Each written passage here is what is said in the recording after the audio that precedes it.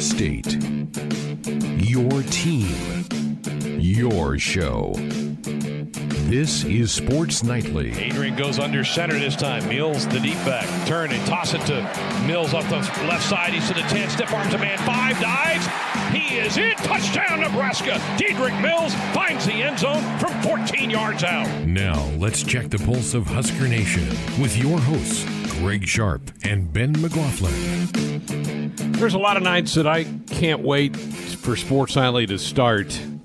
And there are some nights that I actually dread coming on the air, and tonight is one of those. What a somber day for Husker athletics today with the announcement that Bill Moos, for cost-saving measures to help offset the cancellation of the football season, furloughed 51 members of the athletic department today from September 1st to the end of the year. All other athletic department staff members will take a 10% salary reduction from September 1st to December 31st. Bill Moos said, quote, in a release from the athletic department, the postponement of the fall sports season and specifically the football season has put us in the position of making some very difficult decisions that impact every member of our staff. In my 3 decades as an athletic director, I've always said that the people are our most valuable resources, and that is without a question the case here at Nebraska. These are outstanding staff members and great people, and that is what makes this a particularly tough day. This comes on the heels of Bill Moos back in June eliminating 17 positions from the athletic department. So you take those 17 plus the 51, and all of a sudden you're at 68 people that are no longer working for the athletic department, 51 of them on furlough, so they could be brought back in January if the picture looks brighter. But this is a gut punch, Ben, and I saw this coming. I've made a couple comments in the last few days on Sports Island that it's going to get darker before it gets better. Well, this is pretty dark today.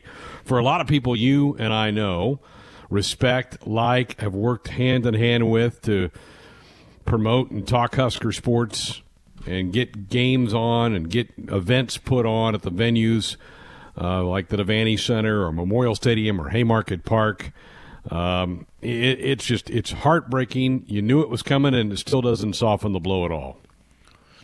No, not at all. I mean, I'm thinking about, some of the people that I know have taken a hit today and their families and what this means for their lives for the next, quarter of a year. It's not a fun time at all. And, as the announcement yesterday that they weren't going to cut sports, you knew that the staffing part of this was going to be affected pretty dramatically. And unfortunately, that was kind of handed down today. Who knows what things are going to look like on January 1st. Hopefully it's a point where, a lot of these people can get their jobs back. But yeah, I mean, I'm hurting for them. As you said, we've spent a lot of time with these people, ones that make our jobs easier, people that we see every day on a normal circumstance and travel with and, get to, experience life with, even more so than our families when we're on the road and, we're going to all these different places and our families can't come with us. They're the family that we're with. And so,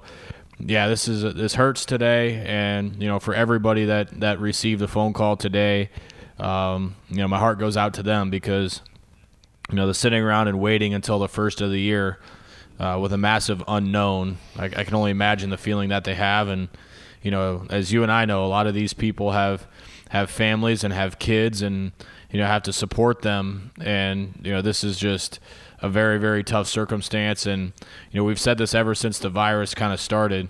This is going to be something that sports isn't immune to. And unfortunately today, that became more of a reality for a lot of people, which is really too bad.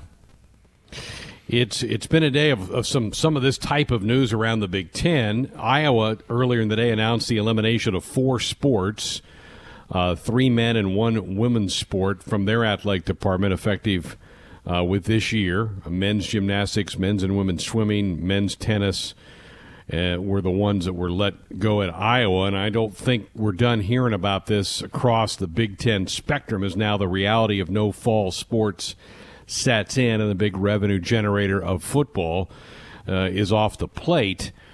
And so, we knew that this thing was going to finger its way out, this virus and its impact, and now it's hit 51 folks on the Nebraska Athletic Department staff that make Lincoln, Nebraska their home. That's certainly going to be a pinch to the economy, and you can say, well, it's only 51. Well, I mean, that could turn into more. I mean, this could turn into more hotels and restaurants and bars and those type of things. It still could be affected with a lack of activity in downtown Lincoln in the coming months because of no Husker football. That we thought we'd have a home game here 2 weeks from tomorrow. I mean, September the 5th was supposed to be the Purdue Boilermakers in town to kick off this 2020 college football season. Also, in conjunction with laying off 51 employees today, Nebraska has announced that they are shutting down their training table for student athletes. Now, for those that live on campus, they can continue to eat at the various dining halls that are on campus. Those that live off campus will get stipend money to cover that. But when they're not eating under your control and in your house, so to speak, you're putting a lot of trust in these student athletes to fuel up the right way. I mean, that training table keeps pretty good track on what guys are grabbing and taking with them to eat. This is another cost-cutting measure for Husker Athletics because you have an awful lot of people that staff that training table that work that, the cooks, the people that get the food prep ready, that get the food set out and laid out for everybody to come through a couple times a day to eat. So this is another arrow shot into the athletic department. And I know it was done for cost-cutting measures, but this is not benefiting Nebraska student athletes. You're still not you're going to make sure they have access to food, but it's just going to be different for everybody to do this thing. So it's hard, and I don't know that we're done hearing about these type of things. Bill Moose said yesterday that he was not going to pull the plug on any sports, that he's going to roll with that for this year, but is that sustainable beyond this year? I don't know. We don't know what the next 6 to 12 months are going to look like. Looking forward to chatting with Parker Gabriel, the Lincoln Journal-Star, here in a few minutes. He had a sit-down with the Husker Athletic Director yesterday and covered a lot of this in the Lincoln Journal-Star. We talked about a lot of this last night on the program, so I can't wait to kind of get Parker's observations from talking to Bill Moose in person yesterday about all the things that are facing this Husker Athletic Department. And, Ben, as I said, Iowa's announcement came out today. I think this is going to be staggered over the next week or two around the conference. It's not just going to stop at Nebraska and Iowa. It's going to go through everybody in the conference is going to have to make some kind of adjustments with the lack of football funds coming through the door. And you think about what good of a situation Nebraska was in compared to a lot of other places, and it's just, as Iowa, announced today, it's inconceivable that that's not going to bleed over into, about every school in the league. Maybe not some of the top ones, but even not in the Big Ten, Greg. You think about all of those schools that don't have the benefit of a big TV contract that are now forced to make those cuts in other places, and a lot of times that's going to result in loss of sports. It's going to result in tons of loss of staff, resources. You mentioned some of the resources that Nebraska will now be without. This is just going to – these are some of the residual things that we knew were going to come with no football, and they're just starting. We're like the third or the fourth domino in on this chain, and who knows where the end of it is. So that's the scary part, and, it makes me hopeful for those other leagues, not for the competitive advantage for the Big Ten, but, what's the landscape of college athletics look like if there's not a single snap of football played this year? That's that's where I'm concerned with it. And so part of me is kind of hoping, just so the sport can survive, that these three leagues can get a season going. Competitively, I don't want them to have an advantage on Nebraska in recruiting and all that other stuff. But if it helps the college landscape in general to have games and to have teams play, then so be it. But yeah, this is just I think we're just starting to try and solve the riddle of what all is impacted with the result of no football.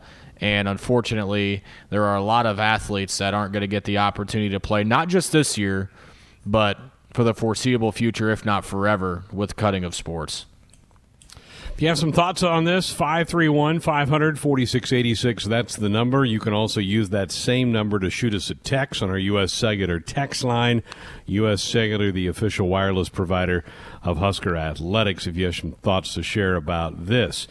The Board of Governors, the NCAA Board of Governors, did today, Ben, approve an extra year of eligibility for all fall student athletes. They did the same thing in the spring when those seasons got cut short, so that at Nebraska affected baseball, softball, track, and field is who it affected in the spring for Nebraska. Well, now it affects the fall sports, football, volleyball, cross country, women's soccer here on this campus. They would all get an extra year of eligibility. I know that a lot of people have been waiting to hear that.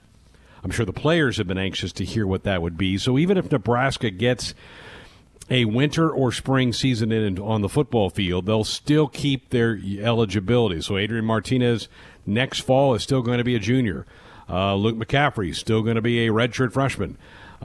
It's going to backlog these teams up. Guys don't have to stay in school if they don't want. They're ready to move on, and we saw that with a couple of baseball players who were like, yeah, I'm ready to move on. I got a job lined up. I'm going to go and do something over here. They can do that. It also affects some really good volleyball players for John Cook's volleyball squad, as he has an outstanding senior class. And even if they play in the spring and have an NCAA tournament in the spring, all those seniors are going to be allowed to come back next year. So as we look for some kind of silver lining in what's been a dark day, I guess that might be it. And that's the only decision I think the NCAA could make, Ben. I don't think they could have gone any other direction with this thing. Yeah, I mean, at this point, I think you got to salvage, what you can, and just punting on a whole year is hard enough as it is, and then the eligibility factor. The fact of the matter is the roster control is going to be an absolute mess no matter how you slice it. And so I think you at least owe it to the athletes to give them the option to keep going if they want to, and not have this hurt them in the long run. So I get it. It makes a lot of sense. And, at least at this situation, you're leaving it up to the student athlete on what they want to do instead of taking that opportunity and taking the choice out of their hands when a lot of them feel like they don't have a lot of say in the matter anyway. At least now they have some say of, how much they want to keep going given the pandemic.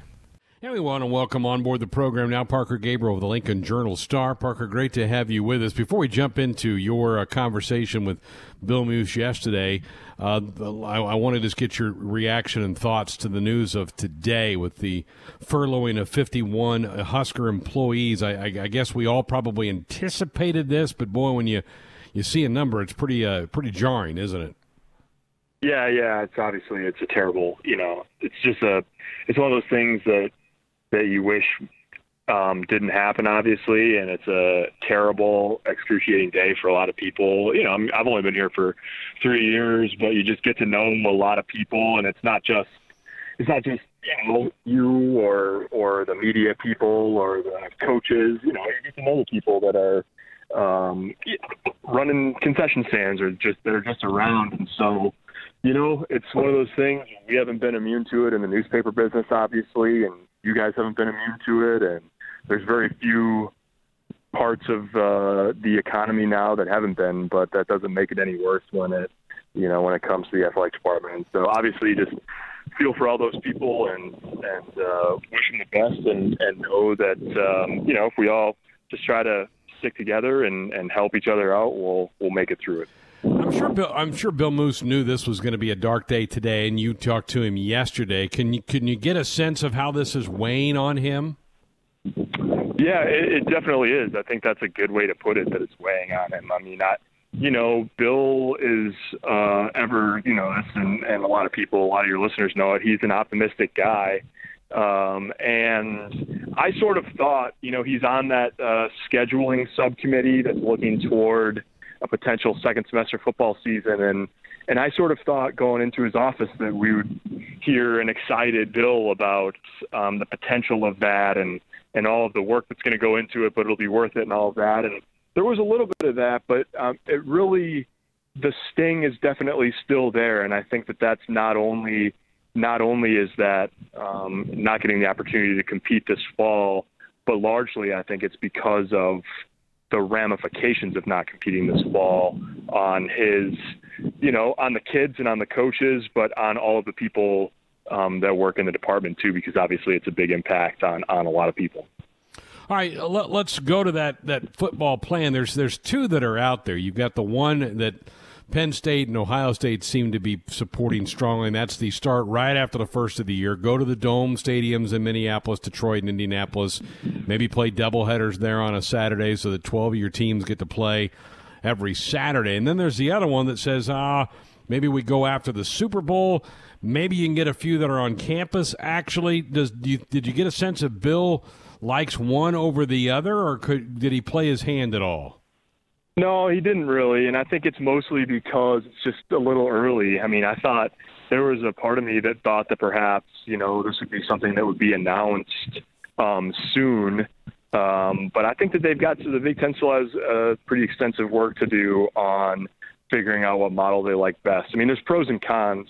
The pro of going early as soon as you can, January 1st, in that time frame, is that maybe you can play a couple more games, be done by the time February is over, and have a much more extensive recovery period before ramping up to play the 2021 season. The problem with that, and I thought that Bill sort of smartly pointed this out yesterday, he said you have to think about who you're going to be competing against in terms of the television slots. And if you start in early January, you're going to be going head-to-head with the NFL playoffs. And so that, I think, is why the Super Bowl becomes sort of a part of the conversation. Is if you start after that, you might have to go shorter, or you risk compromising the beginning of the 2021 season.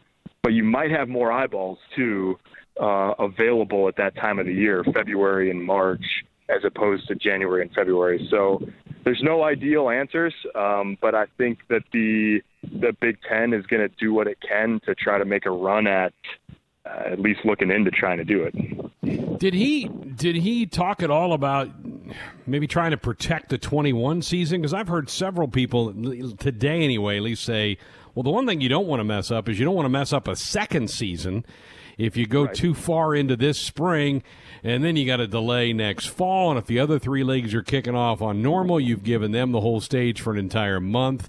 Does he have any hesitancy there, or did you not get that deep into it? Yeah, I think that's definitely part of the consideration. Is just, you can't. You're robbing Peter to pay Paul at some point if you're going to say, okay, we're going to go to April 1st and then we're going to start the 2021 season on October 1st or something like that. It's not, this isn't the total top of the priority list, but I asked Bill just about, generally speaking, about that game that's obviously still on the books in Ireland, week 0 next year, and he said he had talked briefly with Josh Whitman, the AD at Illinois, and that they both still want to try to make that work. What would be great, I think, is, the possibility that you would maybe even play a game before that or somewhere else in the schedule. If every team could add a 13th game, everybody could have an extra home game. There's a little more revenue. You're paying an extra guarantee to, a South Dakota State or a North Dakota or something that needs the money too. And so I think that those are all going to be conversations going forward, but you certainly get the sense that they don't want to mess with the beginning of the 2021 season as much as they can. Yeah, robbing Peter to pay Paul, that's a great analogy. And that was my thought, too, is do you really want to really mess up your budget in back-to-back years, or do you just take the hit now and move on. Time will tell what they end up deciding. I'm visiting with Parker Gabriel of the Lincoln Journal-Star. One of the big takeaways I had from your piece was no elimination of sports. What was his comment about keeping all of the varsity sports going? Just he said, that they care about them all, and he said, we've got great coaches in all of our sports and great student athletes, and that's really a priority. And I think you can tell that, everybody. If you look at Iowa, and I don't know the full extent of, obviously, I'm sure that Iowa is taking other measures beyond just eliminating the 4 sports that they did and announced today. But I think everyone's going to go about it in a little bit of a different way. And so Nebraska found $3 million in furloughs and salary reductions, which obviously really hurt. That's a wide variety of people that are making the sacrifice there. But, also maybe you avoid fully eliminating positions, which would be a silver lining, and you help protect the sports themselves. So everybody's faced with big shortfalls and big deficits, and I think there'll be some commonality in how people go about trying to cover that. But, each school is going to sort of make their own decisions on that too. So, Bill said if we're in the same place this time next year, obviously subject to change, but they obviously prioritize trying to preserve all 24 sports at Nebraska, which I think, that's to be commended. Yeah, to me, that was one of the main headlines of your conversation with him yesterday. Is there concern at all, and he maybe didn't address this, that athletes might be leaving? I mean, going maybe back home, trying to get to a conference that's still up and running right now. Is there any concern swirling around the programs about that? Yeah, definitely. I mean, I think I do think it's a concern, and especially in football where, you've got 3 conferences that are power conferences and 3 smaller conferences that are still trying to play this fall. And so I do think that, definitely to some extent you have to recruit your own roster at this point and try to, convince guys to stay and not to look around. I think that the blanket eligibility that was approved by the NCAA today, it's a really complicated factor in that conversation. But I do think, this sounds weird, but it's going to, over the next maybe 2 years, cause a pinch in scholarships in a lot of sports, and particularly in football. And so I think that part of the conversation is probably you might be able to go somewhere and start as a walk-on right now. There's just not a lot of scholarships available out there for football season this year. Nebraska, for instance, is full. They couldn't take a scholarship player now if they wanted to. And there's a lot of schools that are in that position. So you might be able to go and think I'm really good, so I'll just walk on for a year and get a scholarship. But teams are going to be short on scholarships over the next couple of years. And so we'll see. I wouldn't be surprised if there's attrition. I'm never really that surprised when there's attrition. But I think that given that this is an unprecedented set of circumstances, I think it's really up in the air. Maybe it's one guy, maybe it's 12. Who knows? I think it's going to take over the next, month or so, a few weeks to a month, to really know what that picture looks like. Yeah. Did you get a sense he's over this, or is he still pretty fired up? Because I get the feeling he really felt like Nebraska could make this thing work this fall. And I think the head coach did too. I think that was pretty obvious from his press conference of that 10, 12 days ago when that took place. Do you feel like Bill's been able to put that behind him, or is he still kind of holding the grudge? No, I think he's still upset about it. The term he used in talking to us was that he was stunned. That the decision to postpone was stunning, and it was sudden, and it's really still affecting him, and that. But not to the point. So I guess I would say it this way. I think you can definitely still tell. I think it's still having an impact. I think it's probably still having an impact with the football coaches and the football team as well. But not so much so that you can't do anything else. It's still there, but it's not paralyzing. And as we saw, with the decisions that were made today and all of that, there's a lot of business to attend to, and it's a critical time. And a lot of stuff has to happen. A lot of decisions need to be made. And so I get the sense that Bill Moos is working long days these days and working through all that stuff. But, man, I don't think it's too far. If it's not totally front of the mind, I don't think it's too far from the front of the mind that feeling that you should be getting ramped up to play football in a couple weeks. That ranch in eastern Washington might be looking pretty appealing to Bill. I got to imagine. Yeah. I mean, he's human, right? I mean, he's got to be going, I don't need to do this anymore. The one downside to the ranch, and I know Bill spent some time there this spring, is when you're still on the Big Ten conference call. That's at 9 a.m. Central Time. That's pretty darn early when you're out on the ranch. So, but yeah, no, I know it's.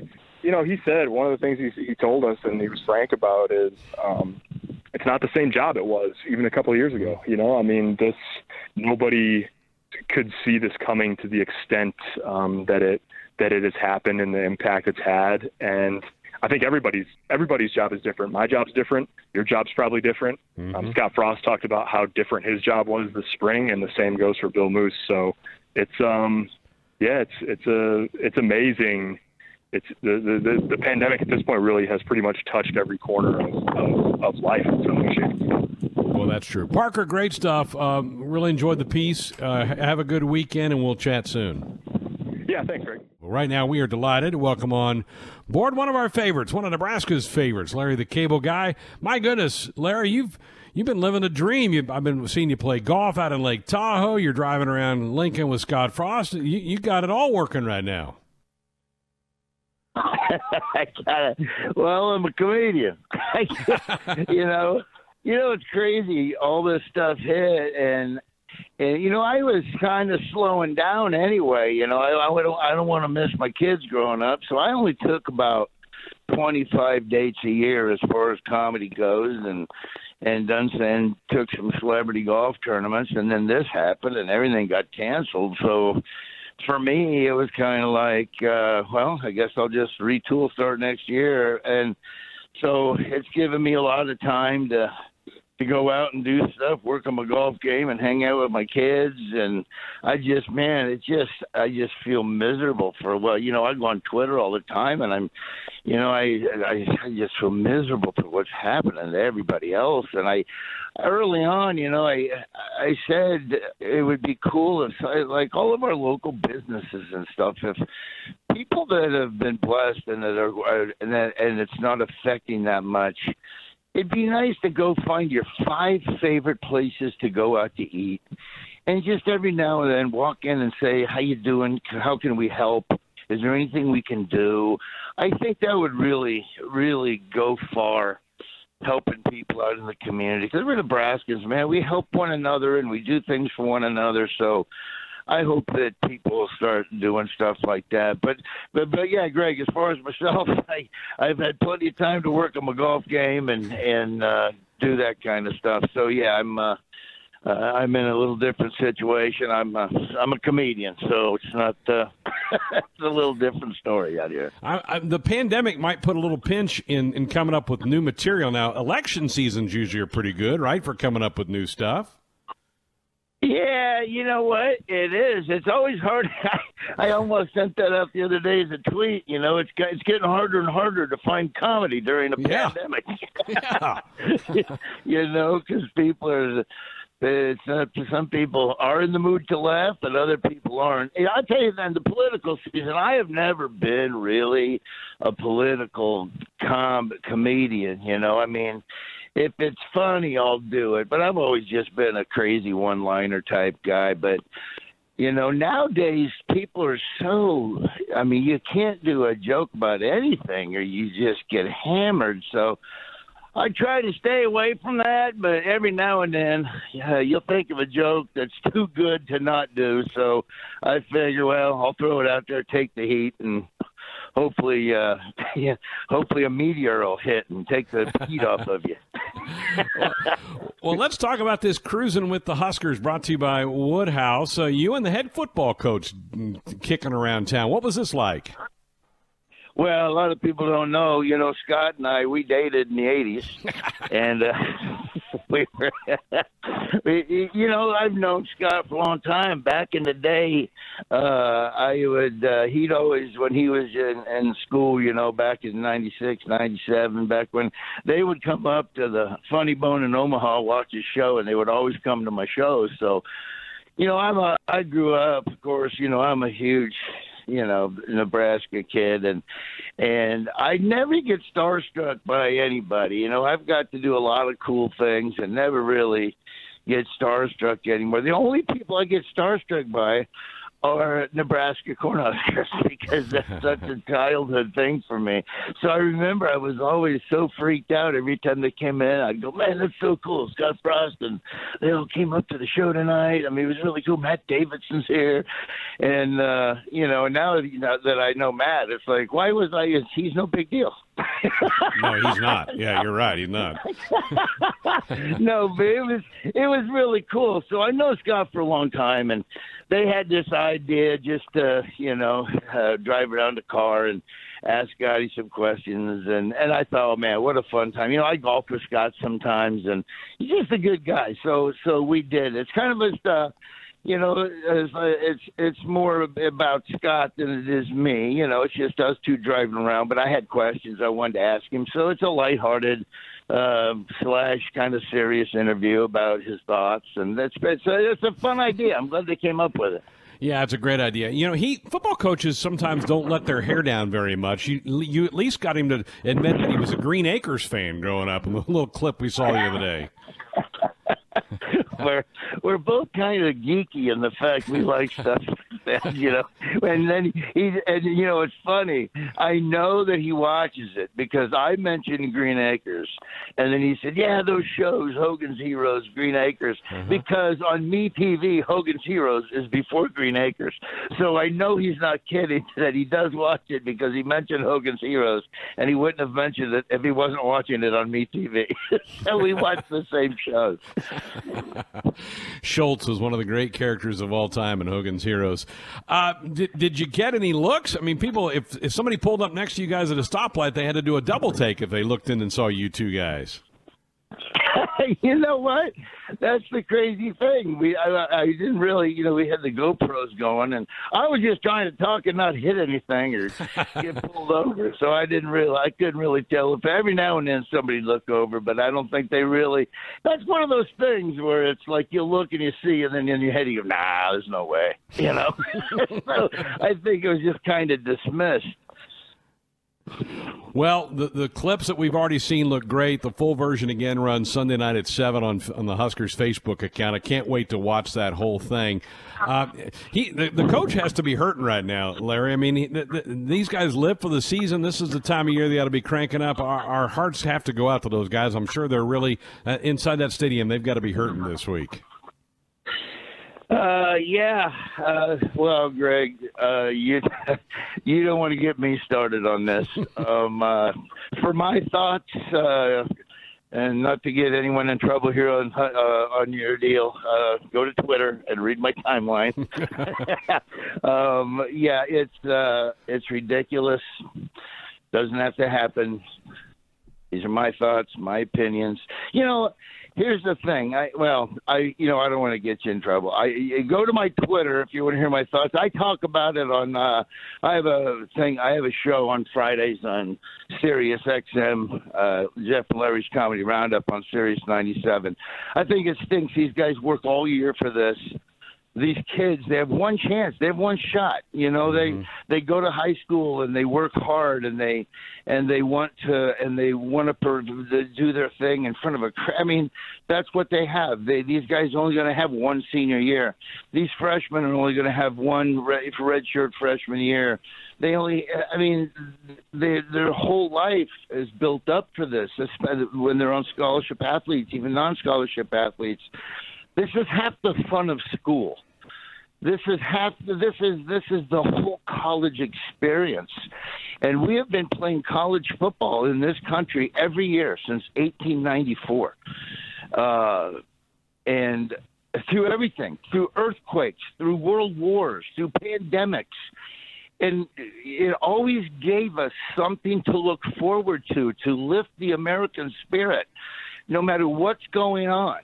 And, it's been taken away, and I feel bad for these kids. And I do not fault them at all for being upset about this. And, it's just a shame that it had to happen. But anyway, I get a little more in depth on that on my Twitter page. I'll check it out. Check it out. So, here's the thing. The thing is, I run into so many people that have in power positions that can say things, but they don't want to say anything because they don't want to get in trouble. Right. And our season did not have to be canceled. It didn't. And it is what it is. I feel bad for the kids. Back to your original question. Yes, I feel bad for the kids. Yeah. They work hard for this, and now they're sitting back and they said they can still practice because they can get ready for who knows what's going to happen. So basically, they're just going out there and they're practicing and going through their drills, and they're not playing a game. Eventually, you're going to want to play a game. And my hope is, I just hope that because these other leagues are going to play. They're going to have a fun season. They're going to have fans in the stands. And I just hope that we don't have people going, hey, I'm going to go to a conference that sticks up to their kids and wants to and wants to protect their kids. Because obviously this conference doesn't care about kids.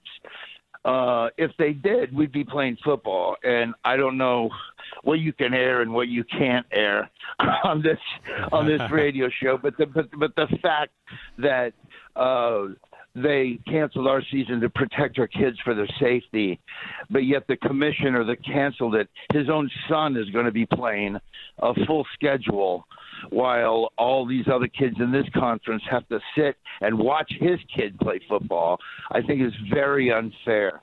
And, it is what it is. Hopefully we'll start having some more clearer thinkers that can overrule other people that make stupid decisions. But I don't know. I hope that I'm not saying stuff that I shouldn't be saying. I don't want to get anybody in trouble. But this isn't live, so that's good, right? You're fine. What's ahead for you? Are you going to be back out on the road anytime soon? Anything on the calendar for you? Greg, all I ever wanted to do is dance. So I'm going to go down to Branson, and I'm going to join one of those clogging things now that my comedy's canceled. I've always wanted to clog, so I'm going to go down there, put on my clogging shoes. I've already rented a theater out, Cable Guy Clogging, and it'll be a lot of fun. I'll buy a ticket for that. Hey, you know what? I'm just enjoying my family. It's almost like, it's almost like God intervened and said, you know what? You need to spend more time with your family. You've been gone a lot, so spend. Because, I lived on a tour bus 260, 280 days a year. I was on the tour bus, took my family with me. And so this has been a good opportunity for me to kick back with my family at the house and just enjoy my family a little bit. So, but next year we'll see what happens with everything that's going on. But we're gonna tour a little more next year and go back to what we hopefully were doing before. Fantastic. Larry, great to catch up. Thank you so much. Looking forward to watching this full episode with you and Scott. The little clips we've seen are hilarious. Continued success and good luck to you. Stay healthy, and we'll see you soon. Yeah, Greg, thanks a lot, and you as well. And I hope people enjoyed it. It was something we thought that would be fun for everybody to watch. And Scott's just such a great coach. I think that everybody should be so happy that he's leading our football team, and he's just an outstanding coach, and he's going to be here a long time, and we're going to win some games. So I hope you check it out. Thank you. Some of you may be on your way or already at a high school football game here in the state of Nebraska as the season officially begins today. And here to help us talk about it, nobody better in covering high school sports around the state than Mike Sauter from the Omaha World Herald joins us now on our Woodhouse Auto Family Hotline.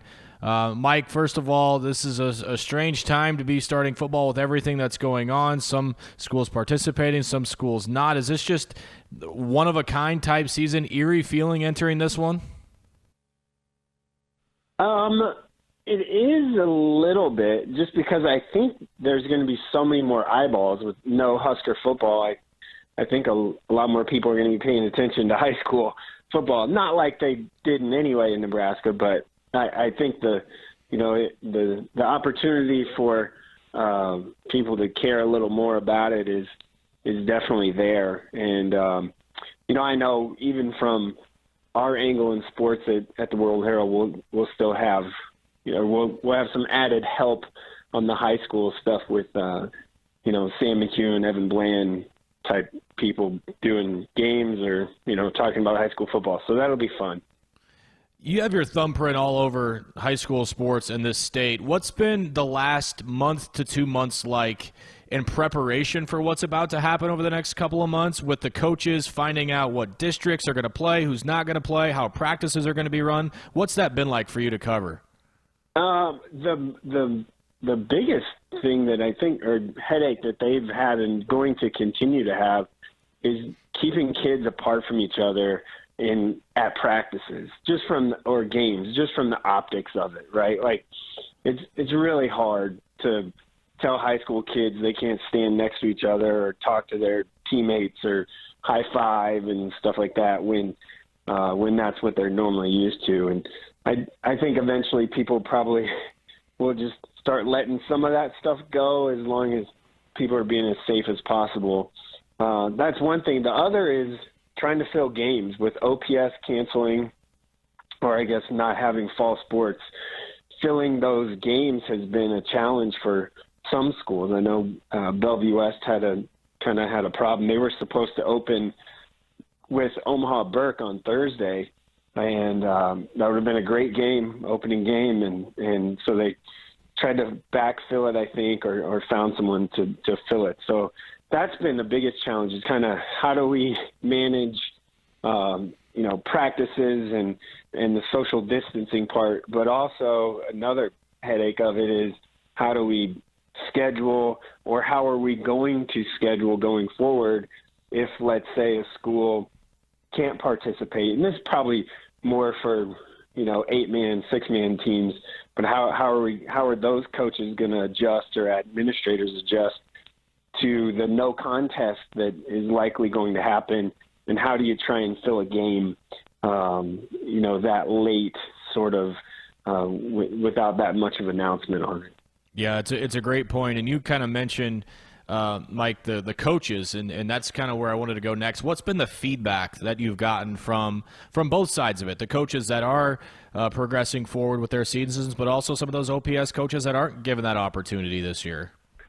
Yeah, I'll start with the ones that are playing. They're just happy to have the opportunity to play, right? And will do really anything in their power to play and let their kids play or have a season. I think that's important for the people need to know that. And also the OPS coaches, they absolutely wanted to play. I didn't talk to one that didn't want to play. I didn't talk to one that wasn't willing to do any and everything they possibly could to play. Whether that was, they even tried to have an OPS-only schedule, which would start in September, or even practices starting in September, and just play each other as far as OPS is concerned. And obviously that didn't happen. They certainly tried really hard. Maybe that's something that's revisited here, but I doubt that'll be revisited. I think the superintendent and school board kind of made their decisions, and they're just going to stick with those. But they wanted to play, and they're extremely disappointed that they're not allowed to play. In particular, a team like Burke and North that had a chance to for sure make the playoffs and make a run in the playoffs, and had really good teams and had worked really hard in July. Mike Sauter from the Omaha World Herald is our guest here on Sports Nightly. I'm Ben McLaughlin. Mike, I was kind of going to go there next as well. You mentioned kind of the team aspect, but what type of negative or just bad luck, I guess, is it that this is this year and next year, arguably in terms of talent in this state, is some of the best that we've had in years. To have this happen right now with the virus and have some of the best players in the state not be able to play, how much thought have you given to that just the timing of this thing and how many players who are being noticed by not just Nebraska coaches but national coaches that aren't going to be given that opportunity? Yeah, there's two OPS ones in particular. Deshaun Woods, the offensive lineman who's a junior at Omaha Central. He's an offensive lineman. He has an offer from LSU, Florida, Nebraska, Iowa, Michigan State, Arizona State. I could keep going. But him and Devin Jackson, the linebacker from Omaha Burke, who, again, has offers from Nebraska and Arizona State and Illinois and handful throughout the country. Michigan State, I think, is another one. So those two are the biggest names that are affected the most. They're staying put. They're staying at their schools. They're not transferring or going somewhere else. They both probably very much so could have had the opportunity to do so. Probably go play for like an IMG Academy in Florida if they wanted to. Honestly, they're that good. I just, I'm kind of glad for selfish reasons that they're staying because be able to follow them in their high school careers more, and just being juniors, they do have another year. If they were seniors, I bet they probably would have explored something else. But there are the kids you feel bad for are the ones like Sam Scott at Omaha North, who has a handful of FCS offers, your South Dakotas and North Dakota, and schools like that, Northern Iowa. But he's not going to have an opportunity to show off all the hard work he has done throughout the summer on the football field, and not having any game tape that he could share with coaches at higher levels. He's kind of stuck. I know he's one that explored options of maybe trying to transfer within the Metro and just didn't work out because of the timing of the decision. I think was a little late. But there's kids all over that aren't getting that opportunity that I feel bad for.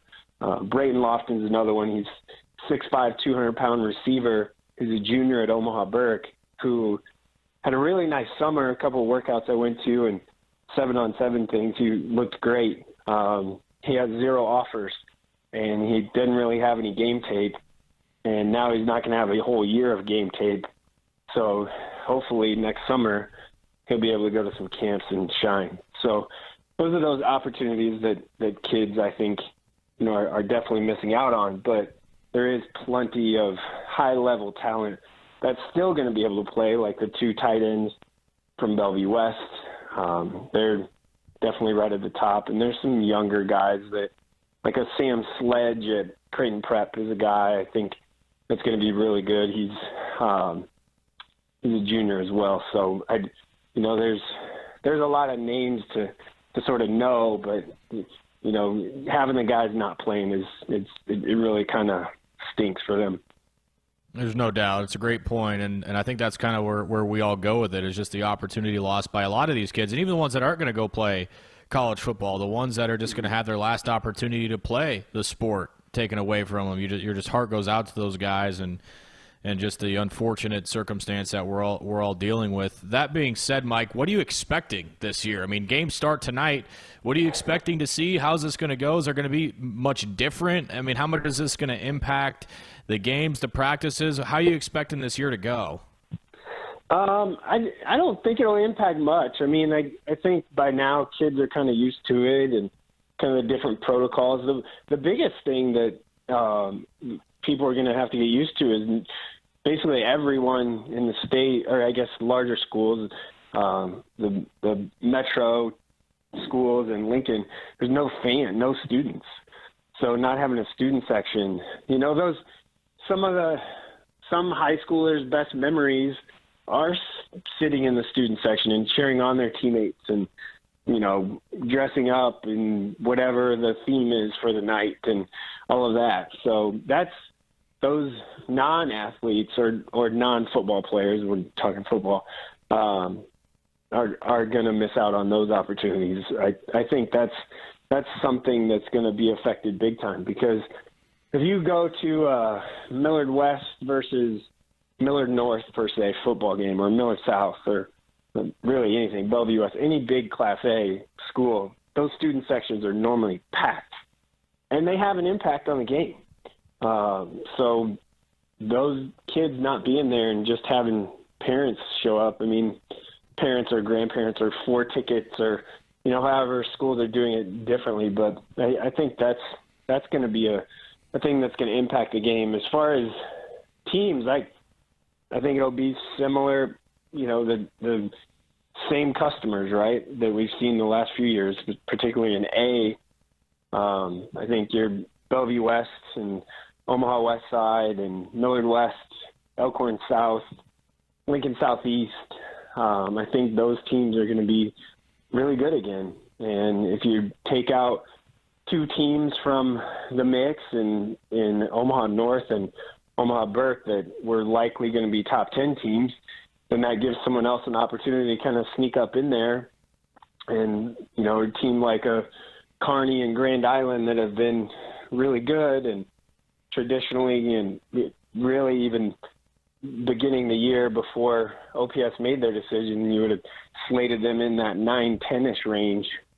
They're now moving up a level, right, as far as rankings go and, probability of making the playoffs and winning. So it does have an impact. But I think once we get the games kicked off, get playing, I think it'll just be kind of, kids will get used to it and back to normal, I think, which is a good thing.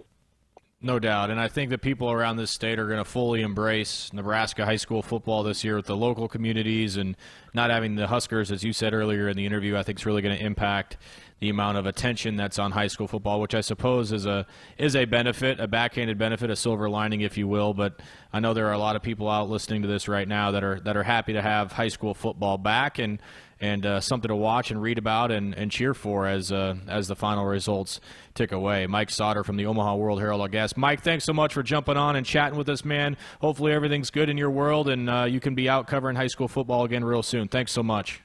Yeah, thanks, guys. Appreciate it. It's time for the Weekend Preview, the part of the show where we tell you everything you have to watch this weekend. Come in, watch. It'll be a good one. Sometimes we give you good advice. I could watch that all day. But we're not perfect. There were times I'm like, this is so dumb. Why am I watching this?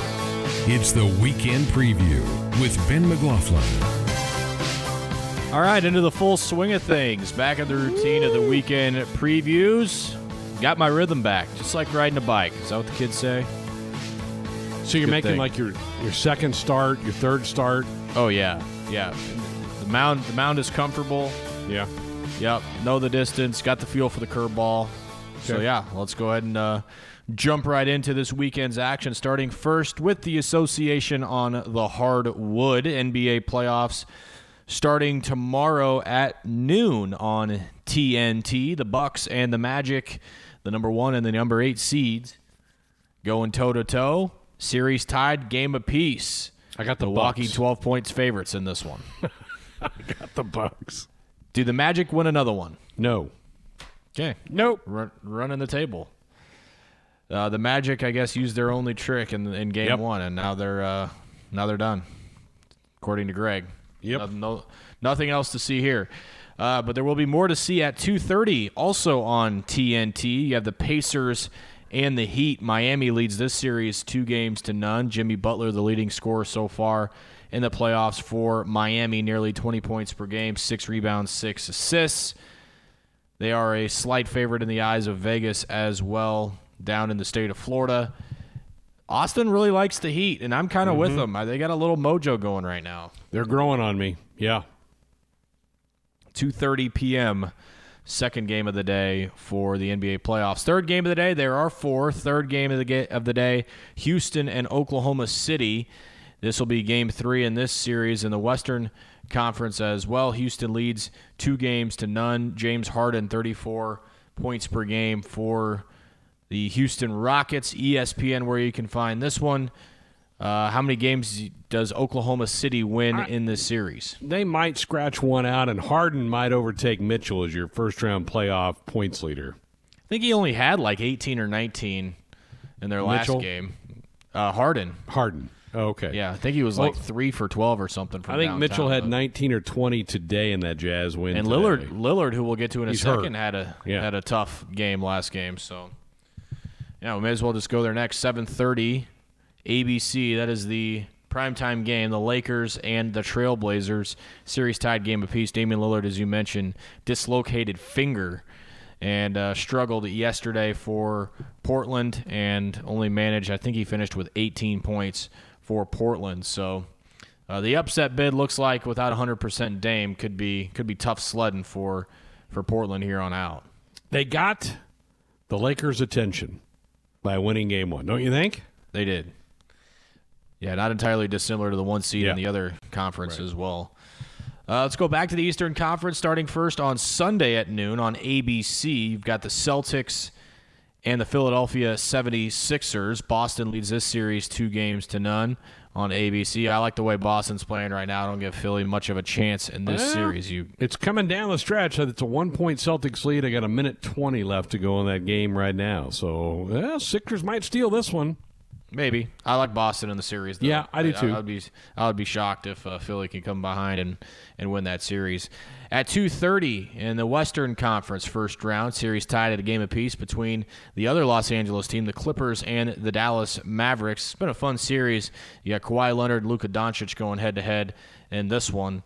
Mavs have impressed me, Greg. I kind of thought the Clippers would roll a little bit. Doncic was he almost had a triple-double in the first half in game 2. So, I like the way that Dallas is playing right now. I'm still taking Los Angeles, but Mavericks not going down without a fight. Yeah, it's going to go ways. 5:30 TNT, the team up north, Toronto against the Brooklyn Nets. Toronto leads this series 3-0. It's all but over for Karis LeVert and company. And Brooklyn, Toronto's got that thing all but wrapped up. And at 8 o'clock on TNT, it is the Nuggets and the Jazz. Utah leads that series 2-1 on TNT as well. They look good, Ben. Mm-hmm. The Jazz. Yes, they do. Whew. Yeah. Although those uniforms they had on today, wretched. Wretched. We've got the new uniform police out in full force. Oh, they were bad here tonight. So let's move to the ice, shall we? We go from one bubble to the next. There's a handful, or I actually should just say a couple of games happening right now. Flyers and Canadiens in the third period. 3-2 Philly leads in that one. Blues Canucks later on tonight. So not a ton of action here tonight in the National Hockey League. On Saturday, that would be tomorrow, 7 o'clock NBC. You have the Dallas Stars, Colorado Avalanche, game 1 of the second round in the Western Conference. So get our first look at Dallas and Colorado. Colorado is just lighting the lamp profusely. I don't know if it's more of an indictment on them or the Coyotes, but it was a rough series, finish to the series for the Coyotes and a big finish for the Avalanche. Maybe give them a little boost as they start the next round. Are their goals bigger? They got to be shooting at bigger goals. Come on. What, they've been scoring like six and a half goals? 7 goals a game, yeah. It's crazy. Yep. Matchups on Sunday. You've got the Canadiens Flyers, if necessary, game as Philly leads that one 3-2. That is on NBC Sports Network should that one happen. Also, if necessary game, Canucks and Blues as Vancouver leads that series 3-2. That one's taking place at the Rogers Place in Edmonton. So, yeah, Tim's Blues on the ropes. They are. Going to need a nice little comeback here in that series to keep it going. The NHL, today's the 21st of August, is down to 10 teams and will be by Monday down to 8. And it could be down to 8 at the end of tonight. If the Flyers win and the Canucks win, you'd be down to just 8 teams left in the NHL playoffs. How about that? Yeah. Moving right along. Teams that are supposed to win are doing it. Yeah, they started, I think, back up August 1st. Each got 4 or 5 matches, and now they're through the first round in 3 weeks. It's pretty quick. Yeah, no doubt. All right, let's move to Major League Baseball next, shall we? Matchups here this weekend. You've got the Brewers and the really struggling Pirates. They're bad. At just 4-17. Bad. Brewers haven't quite impressed yet either. They're kind of all over the place with their performance. But they'll take on the Pirates this weekend. Marlins and Nationals. They'll play a doubleheader. Max Scherzer on the bump for Game 1 for Washington tomorrow against the Miami Marlins, who have cooled off a bit. They were, I think, 9-5 at one point, 9-6. They're down to 9-9 overall. So their magic run seems to be evaporated. They did just call up a couple of their biggest prospects this weekend. One of the better names in baseball, Sixto Sanchez, will make his Marlins debut Say that at again. some point this week. Sixto, Sixto. Whoa, that's Sixto awesome. Sanchez got a really good fastball up in tops 100 miles an hour, and so he'll come up and make his major league debut at some point this weekend. Angels Athletics this weekend. You've also got Tampa Bay and Baltimore, that at the Trop. Red Sox, Orioles. Baltimore starting to cool off. Red Sox 10 games under 500 at 8-18. They're finally starting to get some of their bats going, but their pitching just is non-existent. Brutal. Royals and Twins this weekend. Kansas City got out to a good start tonight, scoring 4 runs in the first. This has been a pretty animated series so far between Minnesota and Kansas City. It'll be Brady Singer and Randy Dobnak. Yes, that Randy Dobnak. 4-1, 1.42 ERA. For that guy, for the handlebar mustache Minnesota Twins starter. Fox Sports 1, where you can find that. It's on national TV tomorrow. Phillies and Braves. Go ahead. This is the 3rd straight weekend the Royals have played the Twins. Mm-hmm. And I think this is it. I think you play each team in your division 10 times. I think they're done. Josh can check me on that, but I think they might be done playing each other by Sunday. Crazy. Isn't that weird? It's gone very fast. That's for sure. We're already almost halfway through the season, believe it or not. Yeah. Phillies and Braves, speaking of a team that don't have a bullpen, how badly do you feel for Aaron Nola and Zach Wheeler right now, who two of the better arms? Aaron Nola is having an awesome season for the Phillies. Zach Wheeler is 3-0 with an under 3 ERA, but their bullpen is absolutely atrocious right now. They're going to have to go. I mean, their offense is good enough, and those two arms are good enough to have them compete in the playoffs, but they're not going to win a single game if they've got that bullpen. They like Hector Neris, who's their closer, but he's blown 3 straight save opportunities, so I don't know what you can even count on if you're a Phillies fan. Moving on. Tigers and Indians in the AL Central. Tristan McKenzie, another rookie being brought up to make his major league debut, this time for the Indians, who are just looking for any sorts of starting pitching as long as the punishments of Mike Clevenger and Zach Plesac are still enforced. I don't know how Cleveland's going to continue to get by with what's going on there. Are those guys done for the year for them? They haven't decided yet. I mean, I think that's okay. I mean, they're still kind of waiting to see what's going to happen there. White Sox and Cubs battle of Chi-Town this weekend as well. Chicago Palehosers, I should say, up 5-0 tonight. They're off to a great start. White Sox playing good baseball right now. Reds and Cardinals at Busch. Rockies and Dodgers in the AL West. That one's on ESPN+. Dustin May, who, if you're not familiar with Dustin May, he is a flowing locked redheaded right-hander with a absolutely filthy two-seamer that goes up to 100 miles an hour. That just is very, very tough on right-handers. You can watch him pitch tomorrow. Astros and Padres, they have officially changed their name to the Slam Diego Padres, Greg. They have hit grand slams in 4 consecutive games ever since the Fernando Tatis bludgeoning 7 RBI game to open the series. I swear to God, I'm going up against a couple of Padres in fantasy baseball, and every single night they're just bludgeoning the poor Rangers, and the Rangers just have no pitching, and the Padres are just feeling it right now.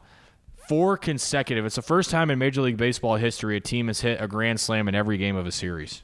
Eric Hosmer was one of the guys that hit the Grand Slam the other night. You're right. Yeah, the Padres are pretty good. I think the Padres are going to be in the playoffs, and they may be a handful for somebody to bounce out of a playoff series. So they're if you get a chance to catch any of their games, they're pretty entertaining to watch. They're going to need some better pitching, but they've got potential there with obviously Dinelson Lamet, who's another name that you probably haven't heard of, but I mean he throws into the upper 90s with just a filthy slider. And Zach Davies, who's the exact opposite of that, he can't break glass with his fastball. But they follow those two up back to back, and interesting team to watch play for sure. The aforementioned Texas Rangers will play the Seattle Mariners. The Rangers more bad luck today as Elvis Andrus landed on the IL today, and they're just having a rough go altogether. And Diamondbacks and Giants out in the AL West as well, so looking forward to that. Another big prospect brought up for the Giants this time. The Giants have Bart, the catcher, who was a number 2 overall draft pick a couple of years ago, just brought up from San Francisco too. So the other thing to keep an eye on this weekend in Major League Baseball is the Subway Series between the Yankees and the Mets. They've already banged Saturday's game. Don't know what the situation is going to be Sunday. I don't even know why you try and play Sunday if you're those two. But yeah, we'll have to keep our eyes and ears on that. A couple of Mets staffers testing positive for coronavirus. We talked about this last night. It's kind of like whack-a-mole. You get one team back, and then somebody else goes down, and it may just be that way for the next 6 weeks in Major League Baseball. They just may have to keep kind of bouncing around. The Marlins haven't had any more issues since they've been back. Cardinals now back going. The Reds missed a couple of days. They're back going, but now you get the Mets, and it was, I think, what'd you say, one player and one staffer that it was for them? I believe I think that was the case for the Reds. I'm not sure what it ended up being for the Mets. They're still trying to sort that out, I think. But yeah, all we know is two people, so hopefully no more than that. Still just can't quite figure it out and get everybody on the field at the same time. All right, let's speaking of the field, let's go to golf next. The Northern Trust happening right now, TPC Boston. Dustin Johnson, 11 under today. He is in the lead over Scotty Scheffler, Kevin Kisner in the hunt at 11 under. Let's see, Matthew Wolff at 10 under, Bubba Watson at 9 under. And it should be an entertaining tournament moving forward. Patrick Reed, the defending champ here, and Bryson DeChambeau not happy with how the voices travel, how the sound travels in conversation with a chip yesterday, telling people to be quiet because you can hear them talk. Totally legit that he needs to quiet the crowd down. This is the first week of the FedEx Cup playoffs, the top 125. You got to be in the top 70 to make it to Chicago next week, which Teddy's going to be covering that tournament. You mentioned DJ shot a 60 today, Ben. Scotty Scheffler shot a 59. Crazy. There's only been a handful of guys that have shot a 59 on the PGA Tour. Scott Scheffler is 24 years old, played collegiately at Texas. He is a really good player to keep your eye on. Tiger made the cut. Phil did not, and Phil announced to the press after he knew he was missing the cut, Ben, that he's going to go play on the Champions Tour next week. All right. How about that? Hit some bombs. He turned 52 months ago. They've got the U.S. Senior Open coming up in a few weeks, and he's kind of been pushing that off like he wasn't going to do it, but he announced today he's going to go play in the Champions Tournament next week. Good for him. That'll draw some eyeballs, that's for sure. Indy 500 this weekend, huh? Sunday at noon on NBC. Go watch those cars zip around that track a little bit. Drink some milk. I don't even know who I would pick. I don't know either. Was that one guy's name? Juan Pablo Montoya? Is that guy still racing? I know he was really good for a while. I don't know. I don't know if he's still racing. I'm a little out of touch there. But they're they chug the milk. The winner gets to chug the milk afterwards. Go drink some milk. Go take care of that. That sounds awful after I was sweating and doing that kind of stuff. Yeah. Man, Ben, when I was growing up, you didn't miss this race. This was such a part of Memorial Day weekend to watch that race, and IndyCar racing has just kind of gotten lost in the sports world. NASCAR's really way overtaken it. But, man, it used to be just such a huge sporting spectacle. Yeah, I will agree with you that it has lost some of the luster for sure. And that's, I mean, maybe not so much now. I bet the numbers are pretty good on Sunday. But could be, yeah. Could be. Celtics did win 102-94. They pulled away in the last 2 minutes, so they're up 3-0 in that series. I thought that'd be a really good series. Sixers, though, without Simmons, just can't seem to body up Tatum, and Celtics are dominating those guys. I think you better keep an eye on those guys in this playoff run, too. Yeah, I think the Sixers are officially pretenders. I don't know that they're much of a threat in the playoffs. They haven't proven much in that regard. Yep, that series will end on Sunday. Mentioned the NHL will be down to 8, could be down to 8 tonight, but we'll be down to 8 over the weekend. The NBA, I think, will get down to 8 sometime in the middle part of next week. So these playoffs are zipping right along, and that's okay because then they want to turn around and try to get going at some point in time. I did hear that I think the NHL was thinking about maybe pushing back to December before starting again. I don't know about that. I mean, they're down to 8 teams by August 21st. Can't those teams be ready to go in 2.5 months again? I don't know. Seems a little crazy.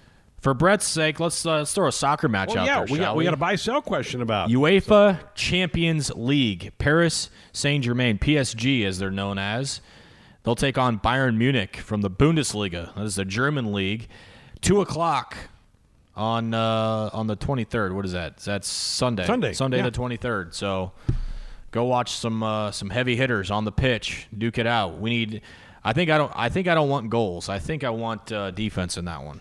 If I remember correctly. Yeah, wasn't it 4 combined goals for the two teams? Like or somebody scoring. Yeah, Neymar and somebody else scoring goals. I don't remember how I picked it. I don't either. I don't either. Yeah, okay. So that's what time? Is that early? 2:30. 2:30. Oh, man. That seems late. So you can definitely be checking those boys out, running around the pitch, and hopefully not scoring goals. All right. Last segment of the week. We always like to set this aside and talk about winners and losers of the week. Mr. McLaughlin, you want to start us off? Yeah, sure. Happy to. My winners of the week, the Tampa Bay Rays.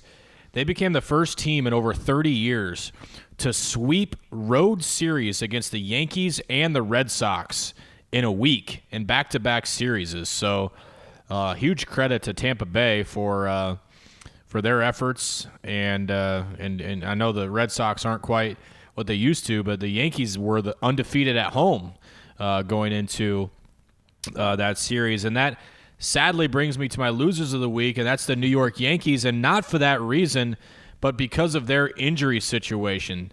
They just cannot stay healthy. Giancarlo Stanton, Aaron Judge, James Paxton, Gleyber Torres, Aroldis Chapman. I'm missing a bunch. I'm missing a few more guys that are on the shelf with injuries.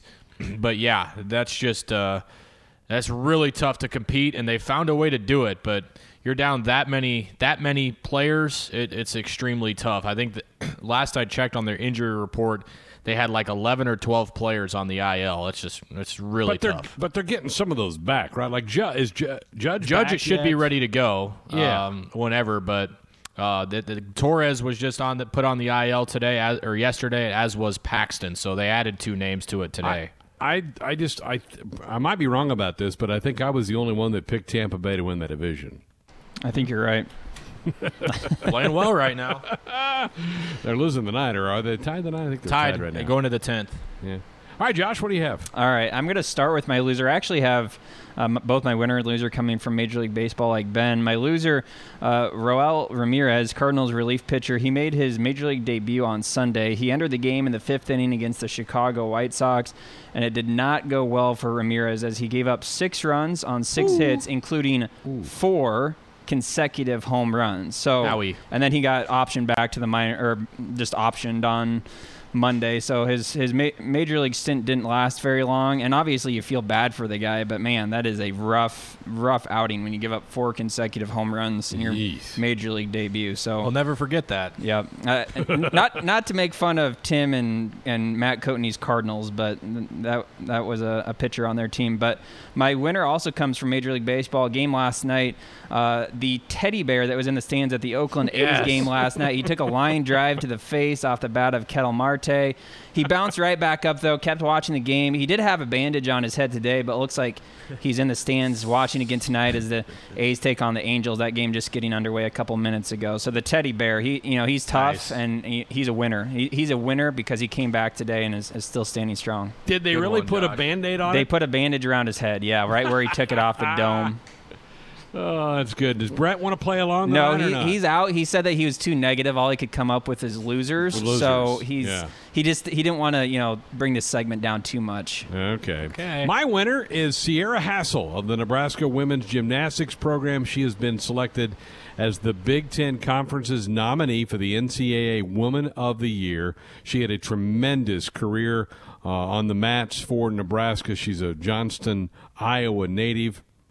She was named Nebraska's Female Student Athlete of the Year. And you remember Nebraska, Angela Mercurio was named the NCAA Woman of the Year this past year. Highly doubtful that Sierra wins the whole thing for the NCAA, but just to be the nominee from the Big Ten Conference, great honor for her, and congratulations to Sierra, who's had a tremendous career at Nebraska. So she's my winner of the week. And my losers of the week, I'm going back to Major League Baseball. I'm just saying the Texas Rangers, for the way they handled the Fernando Tatis Grand Slam the other night, all the whining that they did and stirred it up. They didn't have really anybody come to their defense with the way they tried to blast Fernando Tatis. So the Rangers, the whining Rangers, are my losers of the week. And then they had to suck down a grand slam from Will Myers, from Manny Machado, and Eric Hosmer after that. And they're getting plowed by the Mariners tonight. So are they really? Yeah. Oh, what a brutal week. Try to summarize this week, Ben. This has been something else. I mean, we knew it was going to be some dark times. It kind of culminated today with the announcement of the 51 Husker employees who have been put on furlough, and the rest of the department going on a 10% pay reduction for the year. We're starting to hear word of other athletic departments now either laying people off or eliminating sports. It's not been a great week. It's quite honestly, and I said this to begin the show tonight, tonight was one of those nights I really didn't want to go on the air because it was such a tough night to talk about all that stuff. There's really no way to sugarcoat it. It's been a crappy week, and I mean, this is a week that we're going to remember for a long time. The feeling of not having a season, the fallout from the Big Ten. Kevin Warren has been a punching bag this week, and rightfully so. I think we'll remember that. Some of our first experiences with the new commissioner have just been terrible. There really hasn't been much positive that has come out of this week, honestly. And so this is one we're going to remember, that's for sure. I'll bring up a couple things that make me smile as I go into the weekend. Cannot wait to see Cruising with the Huskers on Sunday night with Larry the Cable Guy and Scott Frost. That's going to be fun. And again, congrats to our entire team for Osborne and the Option, the podcast that we dropped yesterday. Maybe you set aside some time this weekend, folks, and download that and listen to that thing. That is incredible. Great job by Josh, Tim, Brett, all of our guys, Austin in the back, who pieced that thing together. And a tip of the cap to one of our former own employees, and that's Nate Rohr, who did a lot of the legwork before he was unfortunately furloughed in our company back in April. But those are a couple of positives for me, Ben, as I look toward back at the week. Yeah, I mean, there has been some, but I think the overarching theme here is, at some point things got to start looking up, and hopefully it's next week. Yep, no doubt. What a show. Appreciate Parker Gabriel for spending some time with us. Fun to have Larry the Cable Guy on, and also Mike Sauter of the Omaha World Herald to break down some high school football news for us. So pretty good stuff here for the week here on Sports Sunday. Thanks to Ben, to Josh, to Brent, and all of you for listening. Enjoy your summertime weekend coming up. We're back and do this all over again on Monday. Good night, everybody.